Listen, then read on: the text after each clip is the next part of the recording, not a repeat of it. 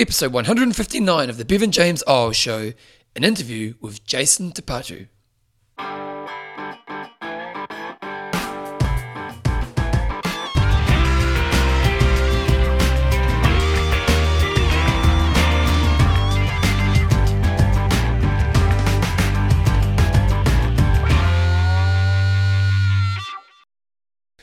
Rightio, team, welcome along to episode 159 of the Bevan James Eyles Show, your fortnightly podcast on the behaviours that create a lifetime love of fitness, so you can get all the benefits that come alongside it. Today I'm very excited. I think on the last episode I talked in the introduction about Jase Te Patu and how I'd just done a bit of a workshop for him on the weekend and how I was hoping to get him on the show, and the good news is he is on the show today.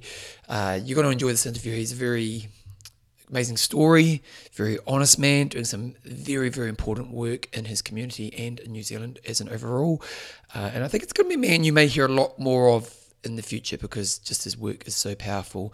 Now, I've got to admit, I'm on holiday right now. I'm in Bali, so I'm actually doing this a couple of weeks before you're hearing it. So I'm going to keep the intro pretty short today because I've got a lot on my plate that I need to get done beforehand. So I just want to say a quick thank you to the patrons of the show, and today I have got a new patron, Eden.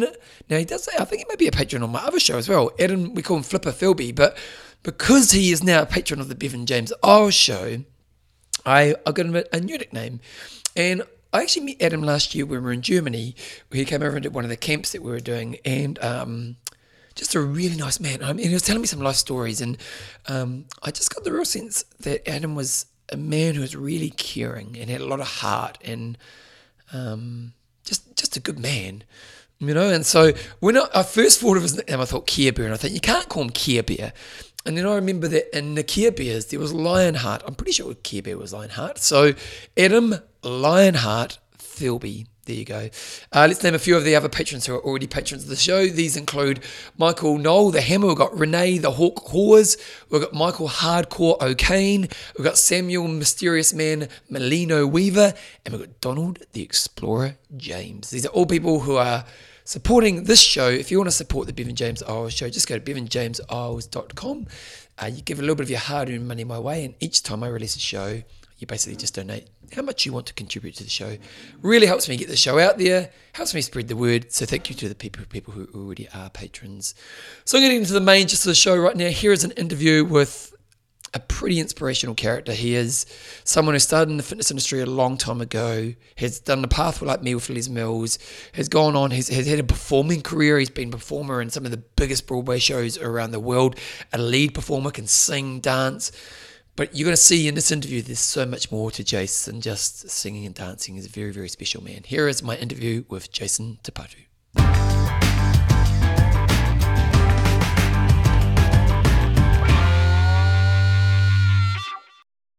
Righto, team, I'm pretty excited to have a man that I've known in the industry for a very long time. Our paths have gone in different directions, but he's been doing some really powerful work in many areas in his community and not just his community, also around New Zealand in general. And I imagine maybe we'll go global with it eventually. And I've already done an introduction about him before we've pushed record. So hello, Jason, how are you? I'm good, brother. How are you? I'm good, mate. So maybe let's just start. Tell us a bit about your history, kind of going right back to the start of your career. Yeah, sure. I've been teaching in the health and wellbeing industry. I just blimmin' hell worked this out the other day, 27 years. Wow. And I kind of fell into it because I went to an all-boys school and we used to go to this this gym that did, back in those days, bro, it was jazzercise. I think you might be around that age just to remember that. Yep. And the jazzercise teacher didn't turn up. Oh, really? And and our first 15, I was in the first 15, used to go for what really was a circuit. Yep. Let's call it that, to music. And the bros were like, oh, she hasn't turned up. You're a good dancer, man. Do you just want to put on a tape and take us? I was like, yeah, I suppose. So I did, and then that kind of burgeoned into a career, I suppose. Just from that day, I really loved that transformative aspect of getting people to move their bodies and love music, and I was and am and still teach dance. So I love to move, and I saw how much joy it gave people. So that was kind of the start of it, way back in Wanganui at the old fire station.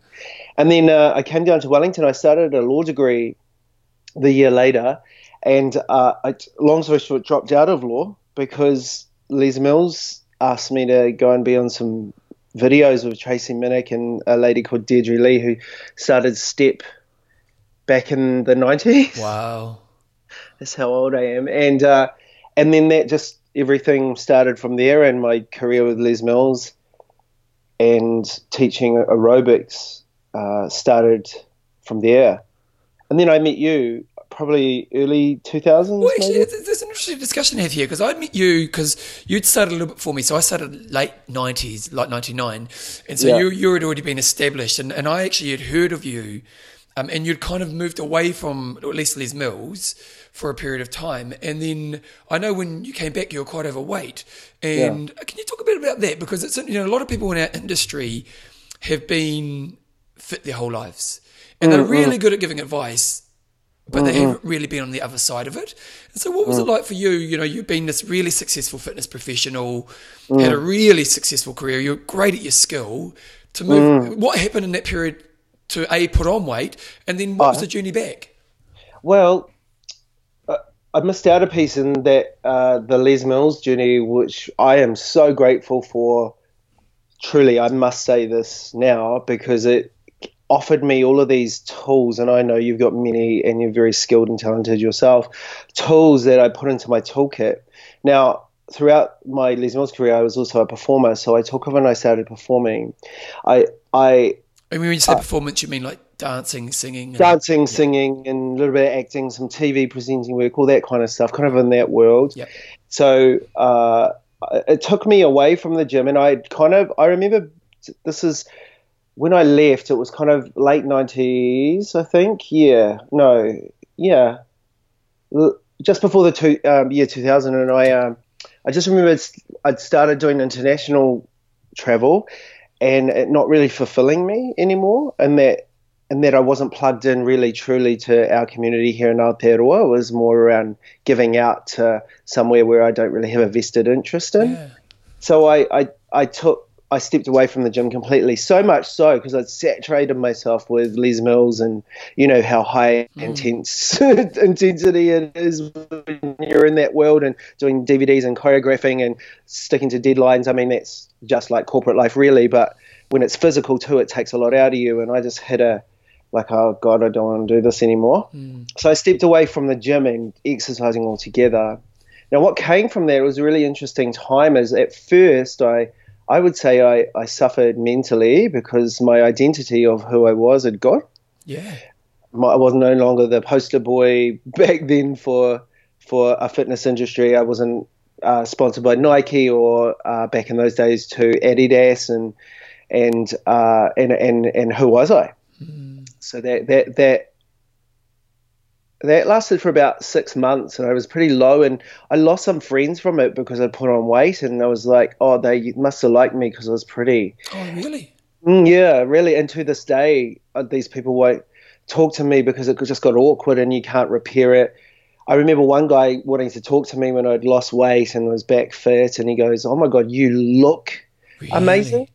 I'm so interested in that because in the work that I'm doing right now, it's less about obviously how you look, and I'm truly about how you feel. Like, how do you feel? So even now in Les Mills, when I came down to Christchurch, and I know this is cool, people like Cam, for example, said to me, oh, you look good, bro. I said to him, bro, I feel good.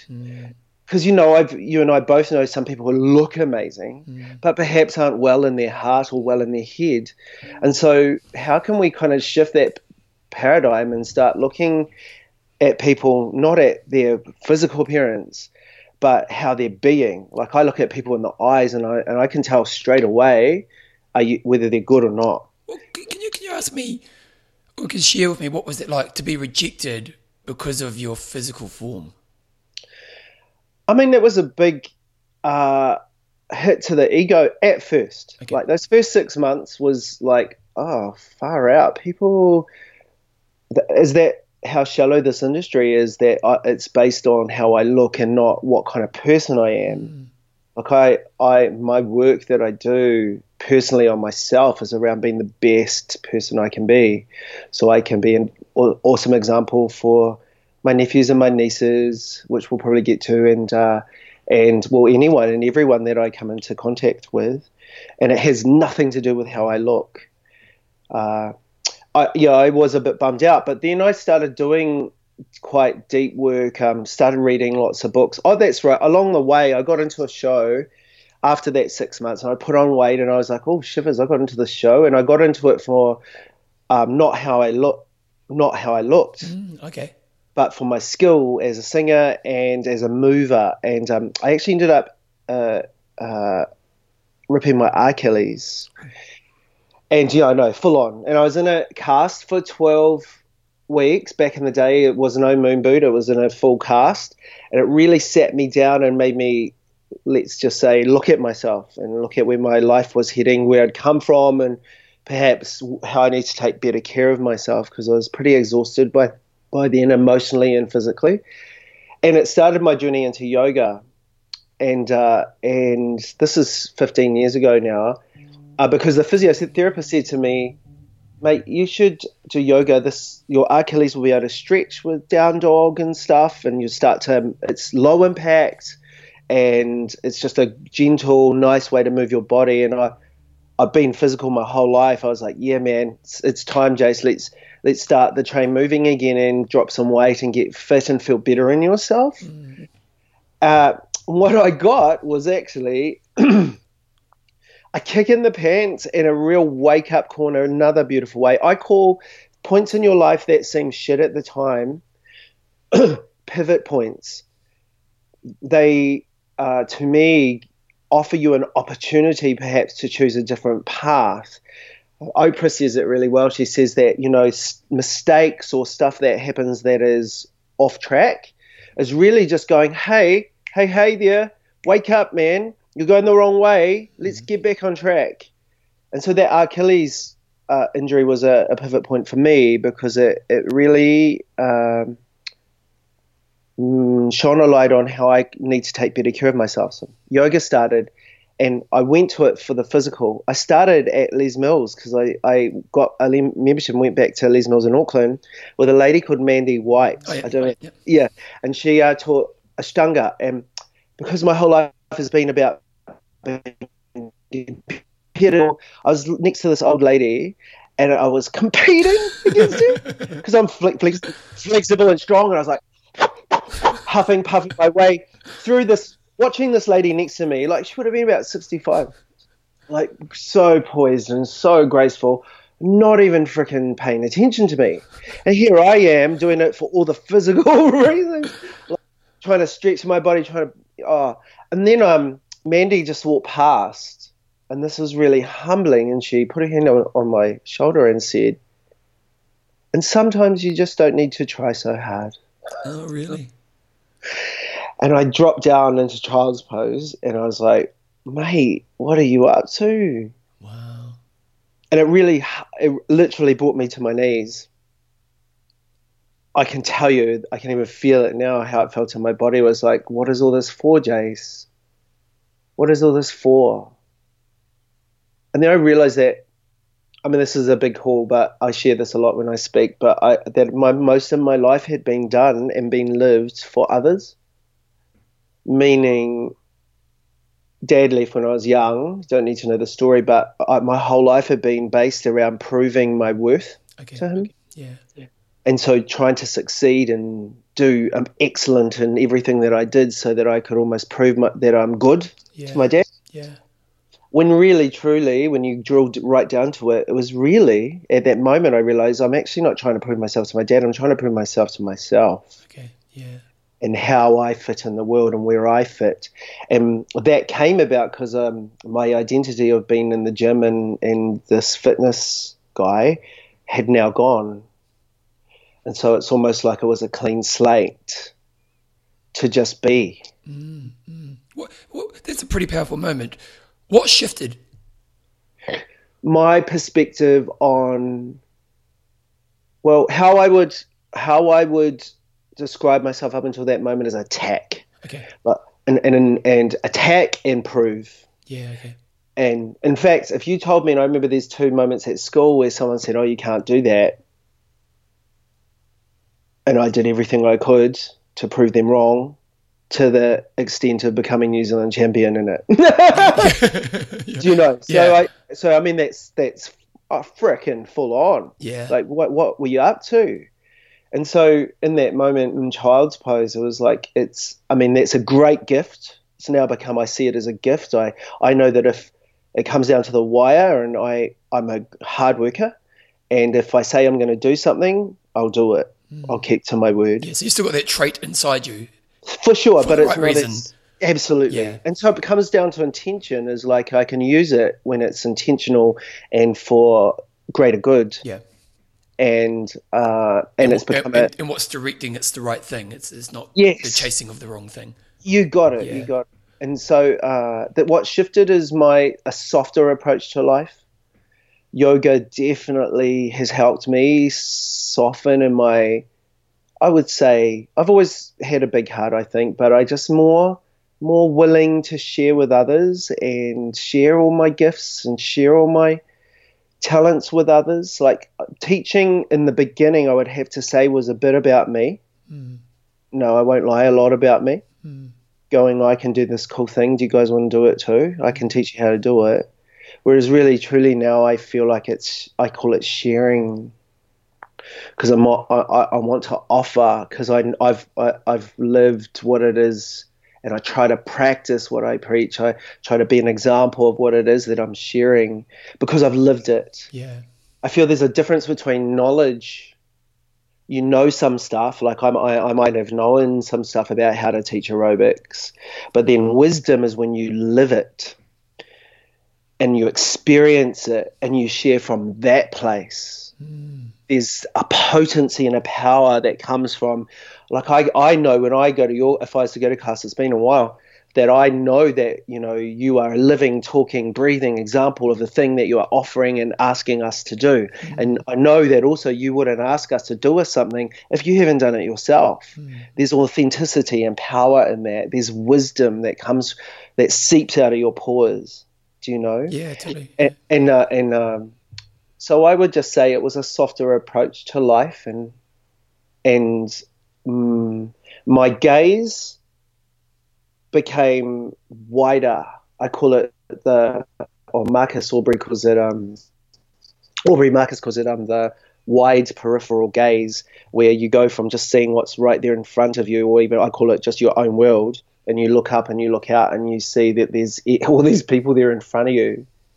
And so now I see the world with a wider gaze, and I'm able to therefore to offer wider to more people from a more authentic place. But that's because I've done the work on myself. Yeah. What's that moment? So you have this massive epiphany, which has opened you up in quite a powerful way.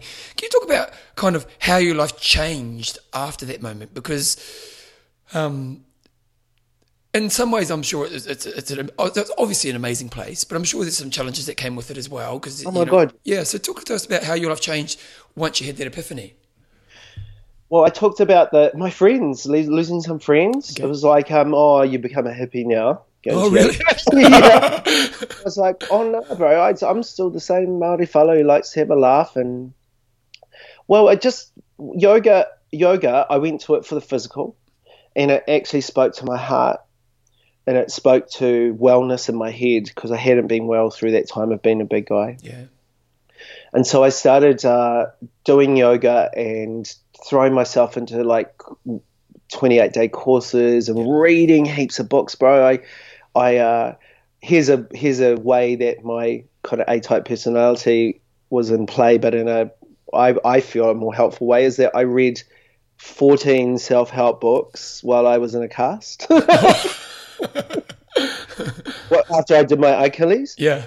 And it really, that's what I mean, offered me this opportunity to open my eyes and see the world in a different way, not just in my own personal, almost selfish, ego type way.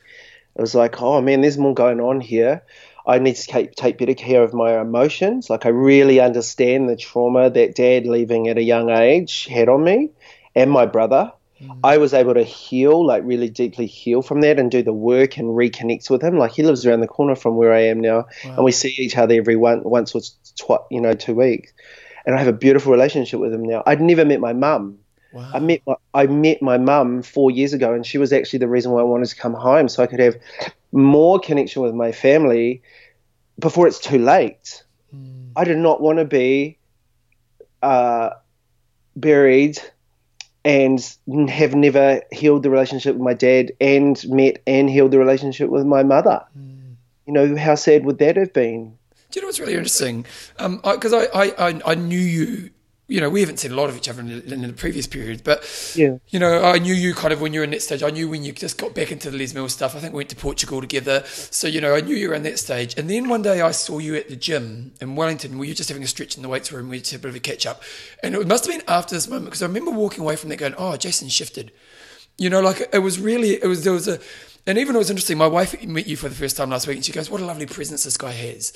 As a guy who knew you before your shift and after, and I just remember having that conversation in that weight room. I literally remember just thinking, "Oh, Jason shifted." And it's fascinating how even just the energy of you, you know, to the world had shifted as well, and even for people who knew you, you know, it's quite an interesting thing. Thank you, brother. That makes me emotional. I have chipped away at myself since that child pose moment. I call it a real pivot moment because I know I'm a different person to what I actually look back and go, I put hands on my heart and I feel, oh man, you didn't love yourself, bro. Wow. You know, and truly that the weight that I was carrying around was a manifestation of that. And so as I've started to do the work of myself and love myself, I've not done anything extreme to get the weight off. In fact, I've been like this for the last probably 6 or 7 years because I'm happier in my heart. I love myself, and I've done the work previous to that to get to a place where it's in yoga we call it santosha or contentment, where you want for nothing more because you have everything you have. In fact, you realize you had it all anyway. Another way to say that is that you're enough without it sounding too woo-woo. But I constantly work on myself, and the way that I do it is that I do want to mention that I fell in love with yoga so much because my friends were like, why yoga, bro? Like that seems, well, to me it seems like a natural progression because for most dancers after they finish their career move on into something like yoga or Pilates. And I really fell in love with it because all of the teachings, as I got deeper and deeper and did my teacher training and read philosophy and all of the ancient texts, I realized that what they were saying is exactly what my grandparents were talking to me about in the world of Māori. Do you know what? This is something I've been thinking about a lot lately, and it's kind of a little bit off topic, but kind of amazing. If we've got to talk about cultures struggling in New Zealand, Māori culture, there's a big aspect of Māori culture that really struggles in New Zealand.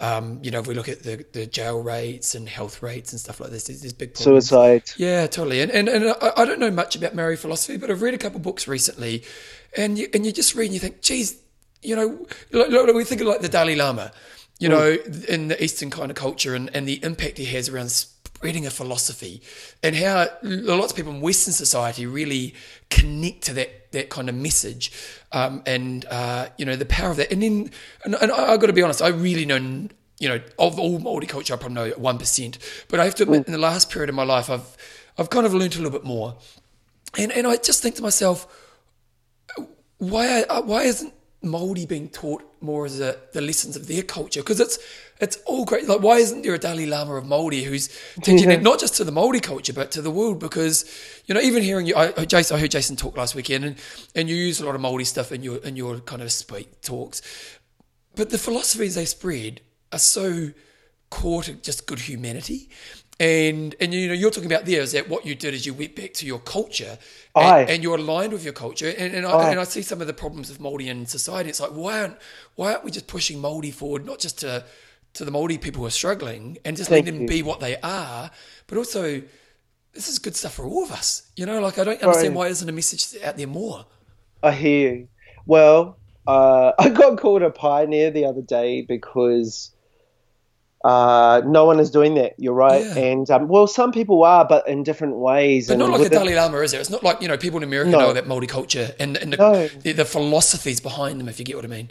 No, yeah. You're right. Well, I mean, there's people doing it in their own little pockets of society in their own different ways. And how I'm doing it is at my yoga studio, teaching the philosophies of yoga through the lens of Māori. Yeah, nice. They line up beautifully. And if I could just make it really simple, for the model of hauora, for example, in Māori is the model of well-being. It's four-walled. It's a focus on your physical well-being, your mental well-being, your wairua or your heart or your emotional well-being is another way to say that. And then when those three things are in place, then and only then can you have a true and really authentic connection with others. Okay. So another way to say that simply is if you focus on you, get you good, then what you have to do will also be good. Also, your connections with others will be good. And I think that's so beautiful. It's such a simple concept, and it's actually what yoga says as well. Do the physical work so that you can calm the fluctuations of your mind, which in turn will open your heart, which in turn will open your heart enough to connect wider and better and deeper with other people, not only other people but the environment. And if you want to go a step further, the if you might call it higher power or source or love, I call it love, or your ancestors. And it's freaking simple and beautiful, if you ask me. When you say you've done self-work on yourself, practically what does that mean?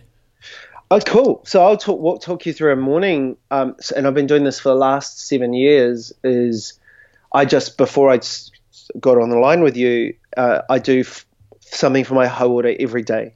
So in the morning, my wake up is I come and sit. I'm sitting on my meditation chair in my meditation room. I've set it up so that it's pretty chilled.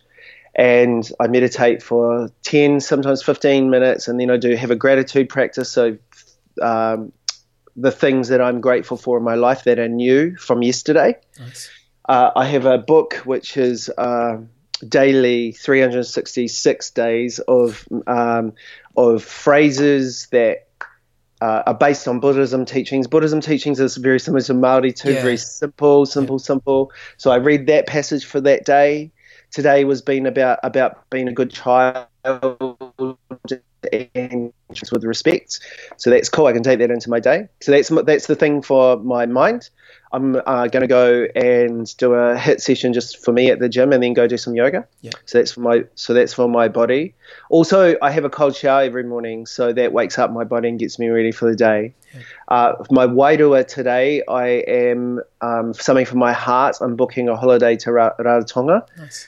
Because I've just been asked to speak at TED Talk here in Wellington. Oh, great. And I'll need a holiday after that. and then connect. I'm gonna ring my mum and tell her I love her, and then organise dinner this weekend. Do you know what's really interesting is that a lot of people listen to that. Like I do a bit of public speaking, and sometimes what you get with public speaking is people will go, "Oh, but you don't have my life." You know, like I remember lots of people come to me and say, hey, "Have you been a dad?" And I have been, and often, yes. And so people will listen to that and they'll say, "Well, you get to do that, Jason, but I don't." So what's your point? What would you say to that person? Retort. Oh well, I just say make it a must. Yeah. And I come back to that point of if you're not good, man. I have conversations with the ladies at my yoga studio say, "Oh, I've got to cancel my yoga membership because my family comes first." I get that. I get that. I fully understand family comes first. But what about if it's at the cost, and I'll talk about this in a second, if it's at the cost of your health? Without your health, without your well-being, and I've been at the other end of the health and well-being spectrum to know and understand this, the cost of your health means that they're only going to get 30% your family's only going to get 30% of you. But if you worked and filled your cup and did something like these things that I just did and told you about, all up, they probably take about half an hour. Yeah. Do you know what I mean? Like I have a 2-minute, 3-minute cold shower. That's nothing. I'm going to have that anyway if it was warm. The sitting down before I start the day, I make it a must. And out of 7 years of meditating, I've only not done it 3 times, and I remember those days because they were shit days. Yeah. I just make it a must. And so when people say to me, "Oh, I'm cancelling my membership," I say to them, "I reckon you need it more." Yeah, nice. If your life is so busy, I reckon you need it more. Oh, because then I say, how do you feel after yoga? I feel amazing. And so you're gonna cut out the thing that makes you feel amazing so that you can go and be with your family. Well, you're going to go and be with your family and maybe not feel amazing 2-3 times a week. How's that going to go? Yeah. My partner, and I'll talk about my brother in a second, but my partner says, like, whenever if things are getting stressful and a lot of work's coming up and I call it full. I hate the word busy. Yeah. When I'm full, he goes, "You need to go and do yoga." Yeah. You need to get out. We've got a deck. He goes, "Get your mat out and go." He tells me, "Go and do yoga," because he knows that's the thing that just plugs me back in and makes me, in Māori we call it tau. I want to speak about my bro because talking about the cost and how I've become a huge advocate for hauora and taking care of your well-being. Yep. As my bro lost his life last year. Oh, no. And he left 8 kids. Wow. He's actually got 2 others that he helped bring up, so 10. Wow. And he's that example of put the kids first. I'm the most beautiful man and the most selfless guy, but it cost him his life.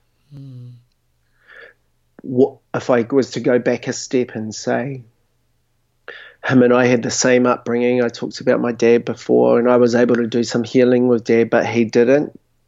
And so what happens is with us men, we don't express our shit, and even though I know he knows I work in the mental health, I'm a youth line ambassador, and I have lots of access to people, to help people. I reached out and I tried to help him, and he was getting some help, but it was too late by that stage. And so his body was he was big, he was huge, was a manifestation of the state of his mind, all a bit fricked up because he hadn't dealt with the emotional trauma that had happened when Dad left. Yep. And so buried his efforts in taking care of his kids and not himself. Wow. He came last, is another way to say it. Yeah. Really, really, literally, he came last, and therefore, lost his life. And if that's not an example of how we need to take care of ourselves first. Yeah.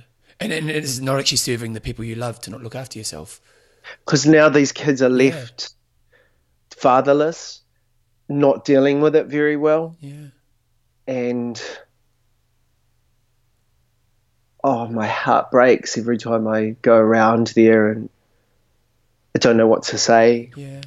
Because I can't bring their dad back, and it's almost a year now, and they're still suffering, and probably will for many years. And the younger ones especially don't really understand what's really happening. They just think that he's asleep, and they go, "It's time to wake up," when we go and visit him. Wow.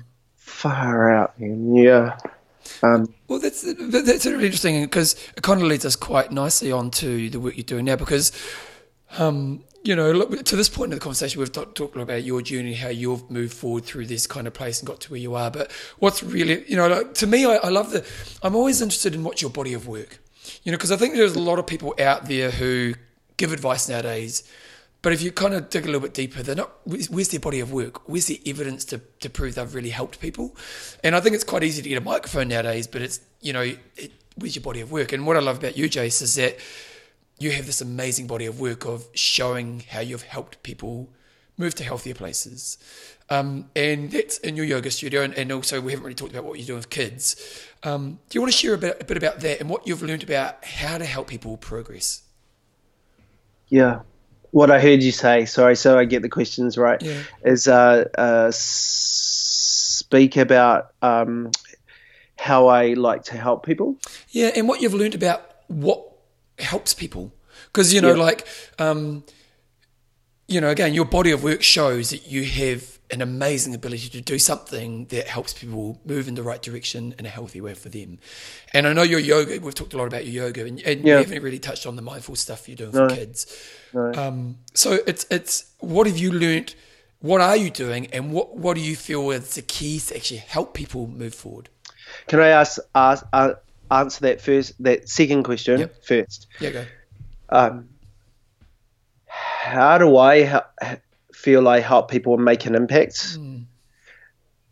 It's standing up and speaking my story, first of all, because I feel within the things that we've talked about, there's something that someone will resonate with in order to kind of have engagement and keep listening and go, oh, what's this guy got to say now?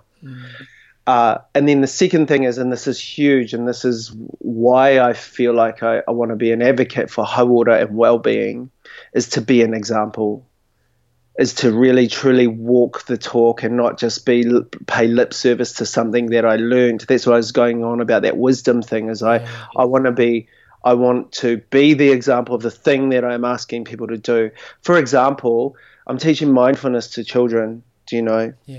And I can't be seen beeping my horn, losing it, when I'm teaching kids to these tools to be able to deal with that very thing. Do you know what I mean? So, I mean, it's a practice. It's a daily practice. And I'm probably the least good at it with my partner. And as soon as I leave the door, I try to be mindful. And frick it, I'm not perfect. No. Last week I crashed the car in Christchurch. I don't know if I told you this. No. On my way to teach mindfulness, and it was my fault.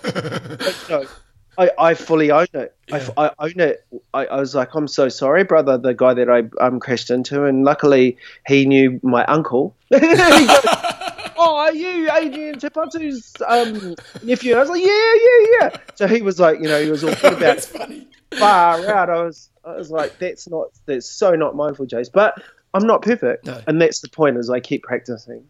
You asked me about what I'm doing now. Yes, I have my yoga studio, and going back to my brother's kids, now they were suffering anyway before he passed away, because they were in and out of broken marriage, back and forth, sharing custody with the mum and dad.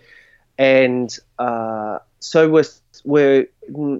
life wasn't ideal anyway. And 2 years ago, I asked my niece, then 7, how are you, bub? Are you okay? She was like, oh, nah, uncle, not good. How do you, to me, knowing that I teach yoga and seeing me, her words, being calm, how do you stay calm, uncle? You're always really calm and chilled. And I was like, oh, that's nice, bud. So I taught her these breathing techniques that I use on my mindfulness program. The second thing because then I started doing research into it. I've got a psychology professor doing research on my program at the moment and the effects that it has. Yeah. So I know lots of people are science-based and want the evidence that it's not just a guy who's got a nice idea to do some cool things for kids. Yep. And the evidence, as I started doing research, shows that since 2006, the use of anxiety and depression medicine for children has increased by 80%. Wow. Which floored me. Yeah. And I was like, well, I have some tools that I teach adults that I reckon would be super helpful. Because what about if we could help our kids at a young age? Yeah. So they're learning it on the daily and practicing it and getting better at it, so that when they get to teenage years or even just intermediate years and bullying starts or social media stuff starts to fill their head, that they have better tools to be able to deal with that stuff, so that they don't become a suicide statistic as a young adult, or for men add to the statistics of male suicide either. Or even like domestic violence. Like that's the biggest problem in society, isn't it? Domestic violence. And it's partly because people don't have healthy ways to deal with stress. They just lose it. Yeah. They're like a lit match. And so I've created this program based on that, and knowing that our children need it, A, and B, that I have a skill set that can help. I'm a big kid. I've taught dance throughout New Zealand in schools, heaps, and I love kids. Bev, I said to you the other day, it's like what I feel I've been put here to do. Yeah. And I fucking always start crying because it's like, I see the power of the work when I'm teaching these kids. And an example of bully, for example, who did my program out in the hut, his teacher said that he's now become the sheriff of the bullies. Wow. And helping,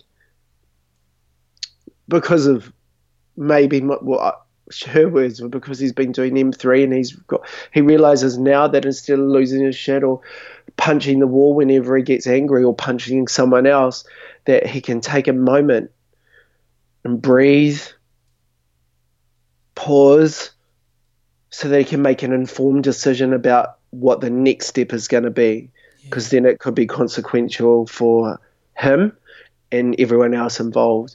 I mean, that is an example of that domestic violence potentially that he could end up. Of course, yeah. You know, and the work you're doing is so important, because it's like, what a great foundation for life. You know, and you know, as you say, think of the two pathways that kid can go down. You know, and if you can give them a great tool of, when I'm feeling this way, here's a good way for me to deal with it. Because the thing about this with me as well is we all have struggles. You know, to struggle is human. And if we deal with it in a bad way, it makes our life worse. Whereas if we deal with it in the right way, we actually, there's this alignment that happens with us. We feel good about ourselves, because it's like, okay, I had this place, but like that kid, I'm sure when he's learns not to hit somebody, and he's, okay, I can protect other people. That's a great identity to have. It is. You know, and so now these kids respect him. Yeah. These kids look up to him because he's huge. He's big. He's the biggest kid in the school. And how I said is that, but he was using that physical prowess and power for not so good, and now he's using it for good. And the consequences he sees is that he's got more friends. He's got people that respect him. His teachers speak nicely to him and not reprimand him. What a different life in front of the others and put him in the corner and tell him he's dumb. Right?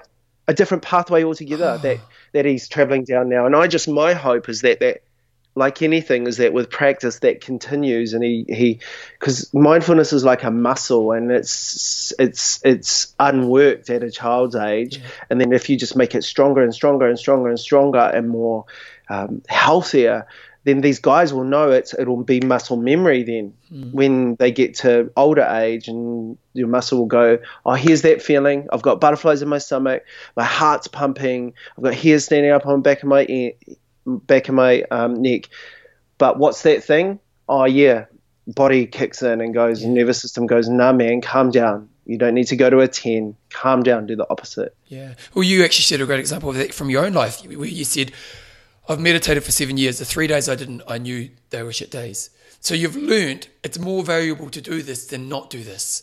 And that's what these kids will learn, is that it's more valuable for me to actually use a powerful tool that gets me to a healthier place than to actually damage my life by responding in the wrong way. You got it, man. Yeah. And you know, if I can be a part of creating that system in New Zealand, hopefully, fingers crossed, eventually into the curriculum, then I mean that would be a beautiful thing to be a part of. Well, you know, when you think about it, just this kid individually, you know, one of the thing the Māori culture does really well, at least from the outside, because I'm not really involved, but is that kind of sense of whānau, a sense of family.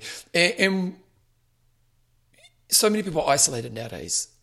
You know, we might have people in our life, but we're actually isolated. And one of the things you said that really helps you help others is this kind of the unshedding of me, that I show my world me, and it's because I'm kind of happy with myself now, so I don't have to hide the fact. And so what I get, because I'm willing to offer that to the world, is I get real connection. Yes, you got it, man. Yeah. And so when I have real connection, then what happens is people allow themselves to be themselves with me. You know, and so this kid who was probably feeling quite alone, probably feeling quite isolated, through the use of a great mindfulness tool, has actually having real human connections now, and, you know, kind of learning some really cool things about life, about that kind of whānau, kind of that connection to people, isn't it? That's it, bro. You got it. Yeah. And, you know, my M3 mindfulness program is based on that hauora. Everything I do in my life is based on hauora. Our company values for Awhi, our yoga studio, are based on hauora. Mm. We've got a program coming up. It's a 30-day to wellness program where you do yoga, but it's based on hauora, the four walls. 1 week is body, 1 week is mind, 1 week's heart, the others, and then we finish with connection, because you've done the work on yourself. Love what you said about the shedding of yourself. I see if children are able to see a little bit of hope in my eyes that exists within them as well, then I mean that's my job done, really. And I can only be that and be a powerful example of that if I'm an example of the thing. And I'm a practitioner of the thing as well. So I am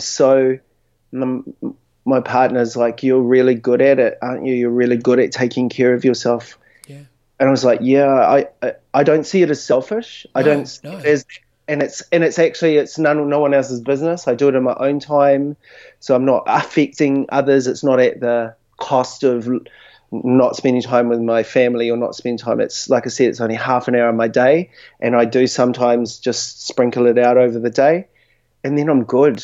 It's like plugging down and in to, I call it source love, so that I am connected. And when I'm connected, you got it. You said it before, then I'm connected to everyone else. You know? And then we don't feel alone. We feel there's just so much good that comes from that place, isn't there? Hey, we're going to have to wrap up pretty soon because I have to be done in 10 minutes. But one thing you took the other day, and I talked about this, my last show, I just introduced this, the meaning of love or araha in Māori, I didn't even knew that. And I was like, how cool is that? So can you just describe what that means so the audience can kind of learn about it? Yeah, man. Well, most people think aroha is love, which it is. It is. I mean, let's just call that's the result of what broken down aroha is. Like if you were to break it down into aro and ha, aro means to be in the face of, or to be in the presence of. Can go a step further and deeper, to be in the divine presence of. And then ha is onomatopoeic. I feel it's just exactly as it sounds. It's breath. It's Māori word for breath. Share, where we share breath. So aroha actually means to be in the presence of breath. And so when I got you guys to do an exercise the other day where you sat opposite each other, and once you shared got over I'm uncomfortable looking in someone else's eyes, and you dropped everything and you allowed someone to see you, probably what happens is that you mirror each other's breath. You start breathing in sync with each other without even knowing it, or maybe consciously, who knows. But when that's existing, when you're breathing and in the presence of breath of another, there's love. The result of that is love. There's love there, and it has nothing to do with what you look like, where you've come from, where you're going to, or what skin color you have, what sexuality you have. It has nothing to do with it. It's formless, but it's so powerfully felt. Yeah, it's pretty great. Hey, just lastly, because this is quite an international audience on here, so you've got Amazing. You've got your yoga studio, and the program for schools is called M3. And so Yes, M3 Mindfulness for Children. Okay. And how many schools is it in? At the moment, we are almost 100 schools throughout New Zealand. And ultimately, the aim is to be in every school. Yeah, well, I only started it in March. Wow. Okay, you're doing pretty good. So if you are in New Zealand and you want to get this in a school, they would go where? To the M3 Mindfulness for Children website. Okay, and I'll put a link to it in the show notes. But this is quite an international audience. So for those people who, at this moment, who knows, maybe in 5 years from now, this will be a big global thing. But yes. Where can they go for their kids? And are there some books you'd recommend for some tools? Or, what would you say to the audience who maybe wouldn't have access to what you offer in New Zealand right now? Yeah. I would just say start with, if I could give 3 really simple exercises for mindfulness. It is the work that I know that I do. It's got to be continued in the house and when I leave, so that the teachers have been an example. I've just created PD sessions so that I can train the teachers in M3 Mindfulness, so they are being the example too. Because there's no use me or them watching a session with me and then the teacher comes out and she's super unmindful and yelling at the kids. So and then the work's also continued at home. So things like being mindful, a practice is, I say, bring back dinner. Come sit at the table, let's all have dinner together. So dad knows that he's got to be home so that we're having family dinner at X o'clock. Yeah. I know that busy schedules, but even once or twice a week, it brings everyone together, and then tools are down. You don't have your computer, there's no tablets, there's no phones at the table. We are present. Yeah. Does that make sense? Yeah, totally. Because really, truly, mindfulness is only paying attention to what's going on in the moment. Yeah. So present moment, and phones and tablets and computers distract us away from it. So all of that away, we eat dinner, we talk like we used to back in the 70s, 80s, 90s. The second thing is play a board game with the family, because board games are inclusive.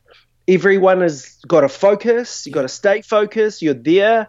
It's whanaungatanga. You're fostering the love that exists in the family, and there's a little bit of banter. There's playfulness going on, and everyone loves it. So board games are really simple too. And then another thing that I ask or perhaps suggest is sing in the car, so that. It's inclusive, but you got to be. All of these exercises are simple. That can be done by the whole family, and then like the singing in the car. Like I took my nieces and nephews to go down to see my bro at his grave at the cemetery, and we just sang the whole way. And when we got there, we just were in such a great mood that could have been a sad, really dull, somber mood. But it was, so we were there able to celebrate my brother's life, rather than sit there, woe is me. Do you know? And it was simple, and we were present. The kids were present for the rest of the day as well. Yeah. And so many great things came from that, Yeah, great. Hey, thank you so much for your time. You're a bloody star. I love the work you're doing, and just continue on, because it's A, you're aligned, B, our job is to help create better futures, isn't it? And especially because we're lucky to be leaders, and people want to use us. And the fact that you're so aligned with what's important and so on a mission of just helping kids is just, I respect it so much. It's been a real pleasure having you on the show. Thank you, brother. Thanks for having me, man. Awesome.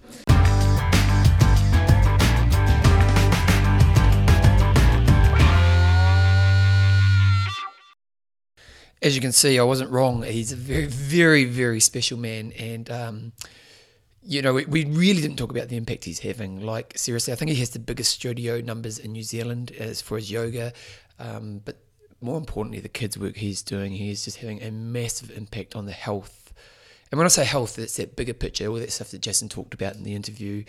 Our communities need more people like Jason, and we need to encourage people like him to build what he's building, because if we can create healthy tools for our kids and for ourselves, the flow-on effect is absolutely massive. So I'm going to put a link to where you can follow Jason. I'll put his Facebook page up there, but also more importantly, I'll put his links to his yoga website and the kids program that he's doing. You can check that out. hopefully you got a lot from that. Guys, if you want to become a patron of this show, you can go to bevanjameseyles.com. It's all very clear on the website. It's just a great way for you to support me and what I'm doing.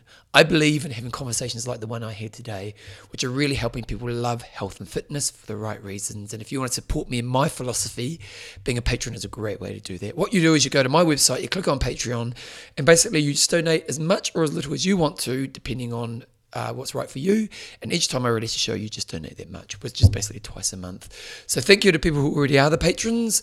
I'm going to rock and roll. I'm currently in Bali, although you won't know that, but you do know that because I said at the beginning of the show. But my wife and I are having a 3-week holiday, and it's a well-needed holiday. So hopefully I'm enjoying that. But I'll be back in a couple of weeks. I've actually got another interview with another guy I know who's doing some cool work as well on the next episode. So you'll see you guys in a couple of weeks. Please spread the word about the show. I really feel I'm doing important work here. Not just me, but, spreading the words of people who are doing important work. And the more you can help me spread the word about the show, the better. So email it, Facebook it, just do whatever you can to let people know about the show. Anyway, that's Bevan out for now. My way I finish the show is to say, keep being you.